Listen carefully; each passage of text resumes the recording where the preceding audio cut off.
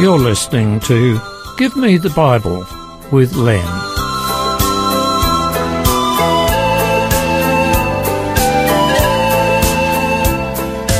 Today's program is entitled Message Number 3.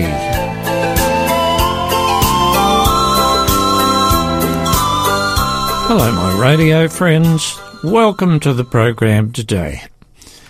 In the last two programs, we've been considering two of the three messages that are to go to the world in the times leading up to the second coming of Jesus. These messages are of admonition and warning because of the widespread false beliefs that are so common in our time. Anyone who takes notice of what's happening around the world nowadays must realise that something happening which is very unusual. There's a new catchword, the new normal. The Bible contains plenty of warnings and signs about what's happening now. And although it's obvious that bad things are happening on a worldwide scale, it's my feeling that much worse is yet to come, particularly in society. Global warming cannot be blamed for all the world's ills. The third message to go to the world is found in Revelation chapter 14, verses 9 to 12. And here is the passage. A third angel followed them, that's the other two, and said in a loud voice, "If anyone worships the beast and its image and receives his mark on the forehead or on the hand, he too will drink the wine of God's fury, which has been poured full strength into the cup of his wrath. He will be tormented with burning sulphur in the presence of the holy angels and of the Lamb, and the smoke of their torment rises forever and ever. There is no rest day or night for those who worship the beast and his image, or for anyone who receives the mark of his name. This calls for patient endurance on the part of the saints who obey God's commandments and remain faithful to Jesus." So, we need to understand what is the beast, what is the image to the beast, what is the mark of the beast, about the eternal torment, and who are the saints. But first, it should be noticed that this message mentions two groups of people: those who worship the beast and or its image, contrasted with the saints. The first group will be destroyed by fire. The second group will be given eternal life. The second thing that needs to be understood is that the issues involving the last days are not environmental, they're not political, and they are not medical. The big issue, as is pointed out in the third message, is all about worship. And I need to emphasise that point. The big issue in the last days is worship. Who gets our worship? Verse 9 speaks about false worship, the worship of the beast or his image, contrasted to true worship, the worship of God. In the first message to go to the world, there is a call to worship God, the Creator. That has to be true worship, and that's from Revelation 14:7. Therefore, any worship apart from worship of the Creator has to be false worship. The preceding chapter, Revelation 13, describes two beasts, the beast from the sea and the beast from the land. Many Bible scholars, as well as the Protestant reformers, have identified who the beast from the sea is. The evidence given in Revelation 13, verses 5 to 10, gives a number of identifiers. This is what the Scriptures say. The beast was given a mouth to utter proud words and blasphemies, and to exercise his authority for 42 months. He opened his mouth to blaspheme God, and to slander his name and his dwelling place, and those who live in heaven. He was given power to make war against the saints and to conquer them. He was given authority over every tribe, people, language, and nation. All inhabitants of the earth will worship the beast, all whose names have not been written in the book of life belonging to the Lamb that was slain from the foundation of the world. Now this passage cross-references to Daniel chapter 7, verses 23 to 25. It is important that we realise that to worship means to obey as well as to hold in high esteem. So then, who is this power described as the beast? Now, according to the Reformers and many scholars, it is the Roman Catholic Church. The time prophecies fit. The activities against God's true people have proven correct. The blasphemies against God have also proven correct. I've dealt with some of this in a previous program, but I want to share just 2 examples so that you know this is not some invention of mine or by someone who doesn't like the Roman Church.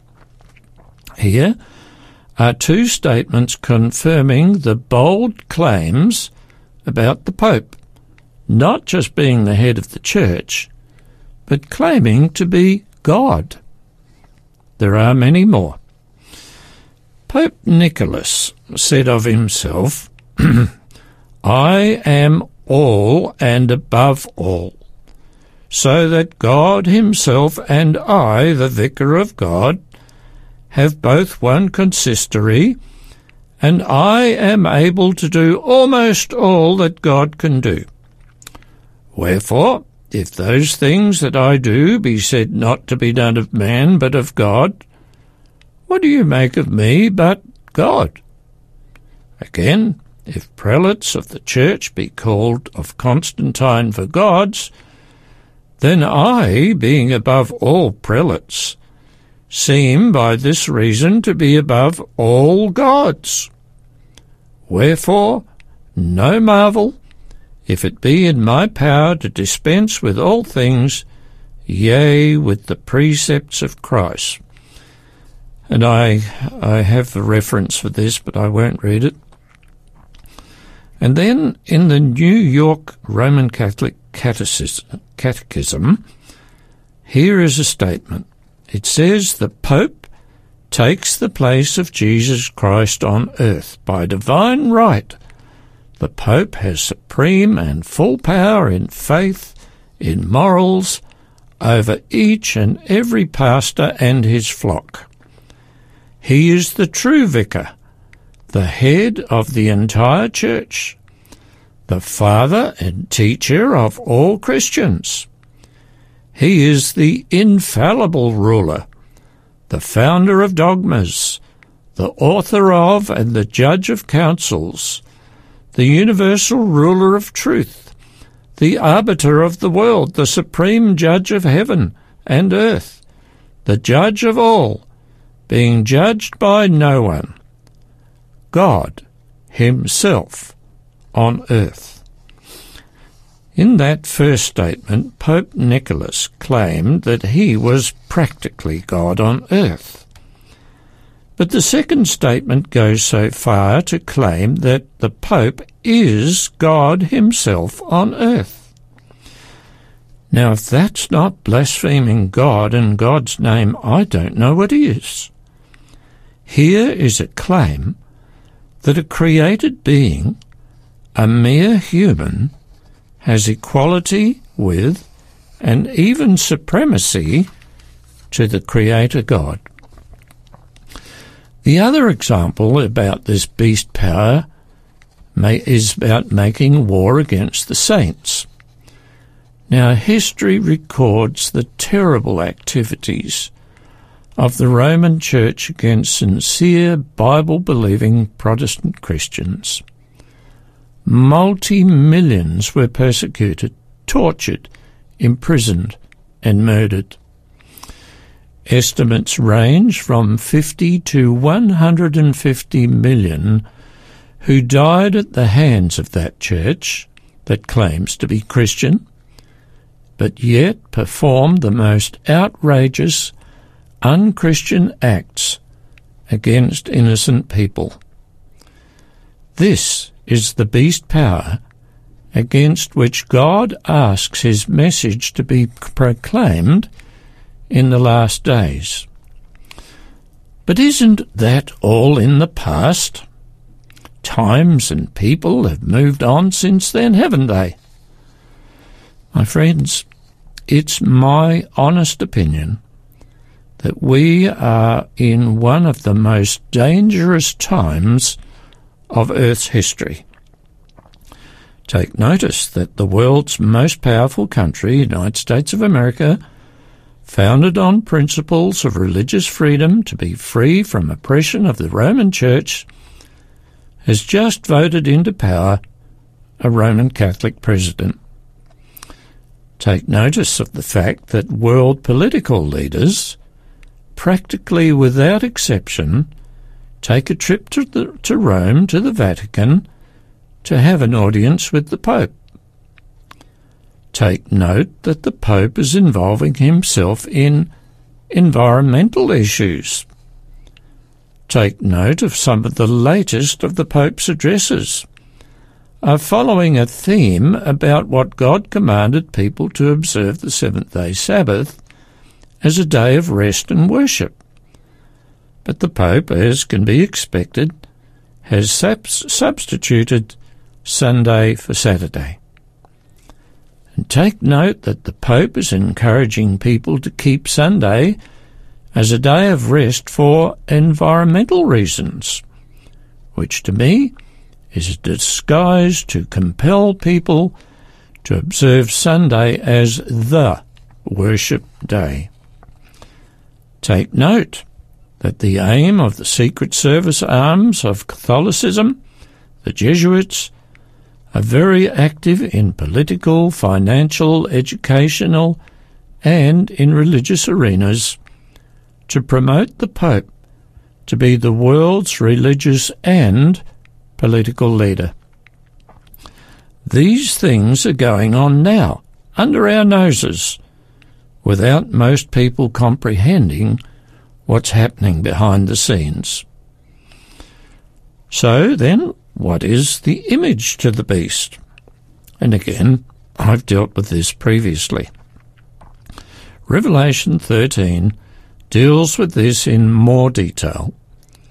Revelation 13 speaks about the beast from the land, sometimes referred to as the second beast. A beast is symbolic for a power, be it political or religious or both. Revelation 13 speaks about a beast that supports the first beast and causes people to worship the first beast. The second beast has been identified as United States of America, which, as happened in the Middle Ages with other kingdoms, politically supports the Roman Church by carrying out the will of the Church. The image to the beast is what many Bible scholars have identified as apostate Protestantism.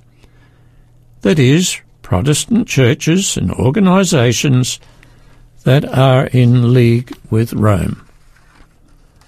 This is already happening in some of the large evangelical churches in the US and other parts of the world. They are promoting religious unity with the Roman Church. They will be the ones who will drive the arm that forces compliance with Rome. And that's happening now as well. We're going to have a little break and go on straight afterwards.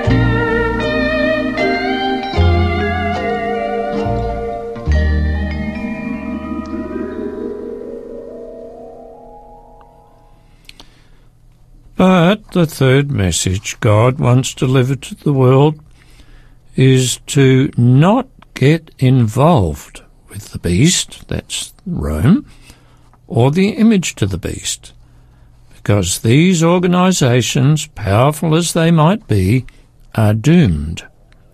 They promote false religious beliefs. So what then is the mark of the beast? No, it's not a tattoo on the forehead or the hand. It's not a microchip inserted under the skin. It is compliance with the Roman Church as demonstrated in Sunday worship. The Roman Church is proud that it changed the worship day from Saturday to Sunday. That act, they say, is proof of its authority. The mark of the beast is acceptance and practice of Sunday worship in place of the seventh-day Saturday worship. It's a marker of time about whose command one chooses to obey, God's or the beast's. The forehead is symbolic for those who accept the idea with conviction. The hand stands for those who accept Sunday worship simply in an attempt to comply. The issue is similar to what happened with the apostles when arrested by the Jewish leadership and told not to preach about Jesus as the Saviour in the temple precinct. The apostles said to the Jewish Sanhedrin, "We must obey God rather than men." The mark of the beast is keeping or assenting to keeping Sunday instead of Saturday as the day of rest and worship. It is a sign of who you choose to obey, God or man. The third message includes about what happens to those who have the mark of the beast, those who obey the Roman Church instead of obeying God. The announcement is, if anyone worships the beast in its image and receives his mark on the forehead or on the hand, he too will drink of the wine of God's fury, which has been poured full strength into the cup of his wrath. He will be tormented with burning sulphur in the presence of the holy angels and of the Lamb, and the smoke of their torment rises forever and ever. There is no rest, day or night, for those who worship the beast in his image, or for anyone who receives the mark of his name. This passage of Scripture has caused quite a lot of confusion. A number of Protestant groups believe it's speaking about eternal torment in hell. However, it must be compared and analysed in relation to what other passages say and how the expression has been translated into English, and from a practical standpoint. Sulphur burns at around 200 degrees centigrade. That's double the boiling point of water. To be in a fire of burning sulphur, which includes sulphurous, noxious smoke, would mean a very quick death, lasting at best just a minute or two. It would be impossible to survive in such conditions for eternity. The passage also speaks about this destruction of those who choose to disobey God being in the presence of the holy angels and the Lamb, who's Jesus. If the destruction continues for eternity, then the implication is that Christ and the angels are also present there for eternity. But Revelation 20 tells that after judgment is pronounced on Satan, he will be thrown into the lake of fire, of burning sulphur. So if one extrapolates that Satan and those who have accepted his lies are all destroyed by fire, Christ and the holy angels must be there too.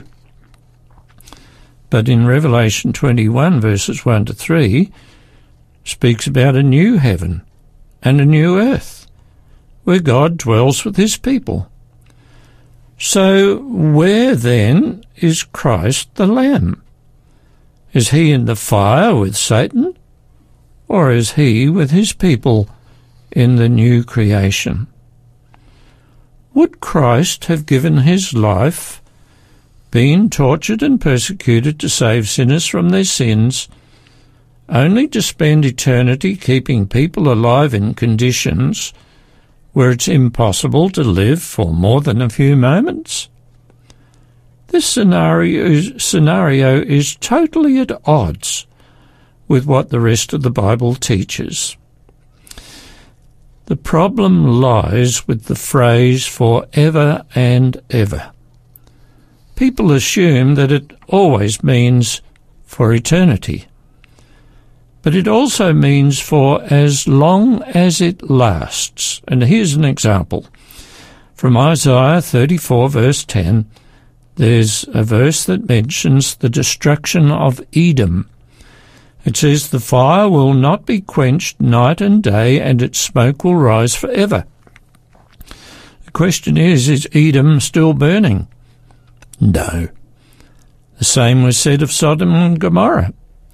Those fires have died out. There is no more smoke. They've stopped because there's nothing combustible left to burn.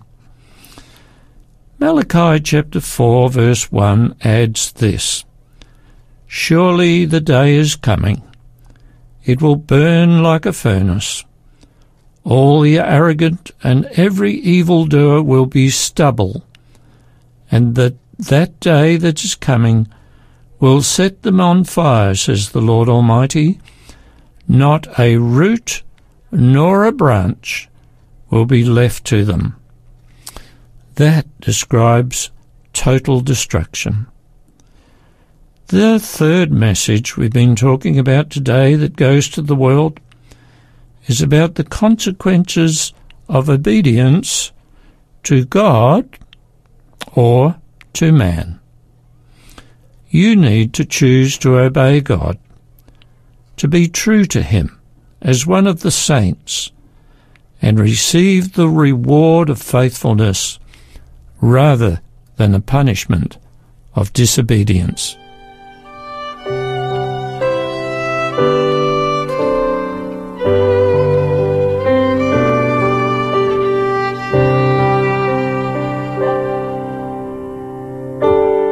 Holy Father, love me still. I have fallen from your will. I am broken. Hear my heart.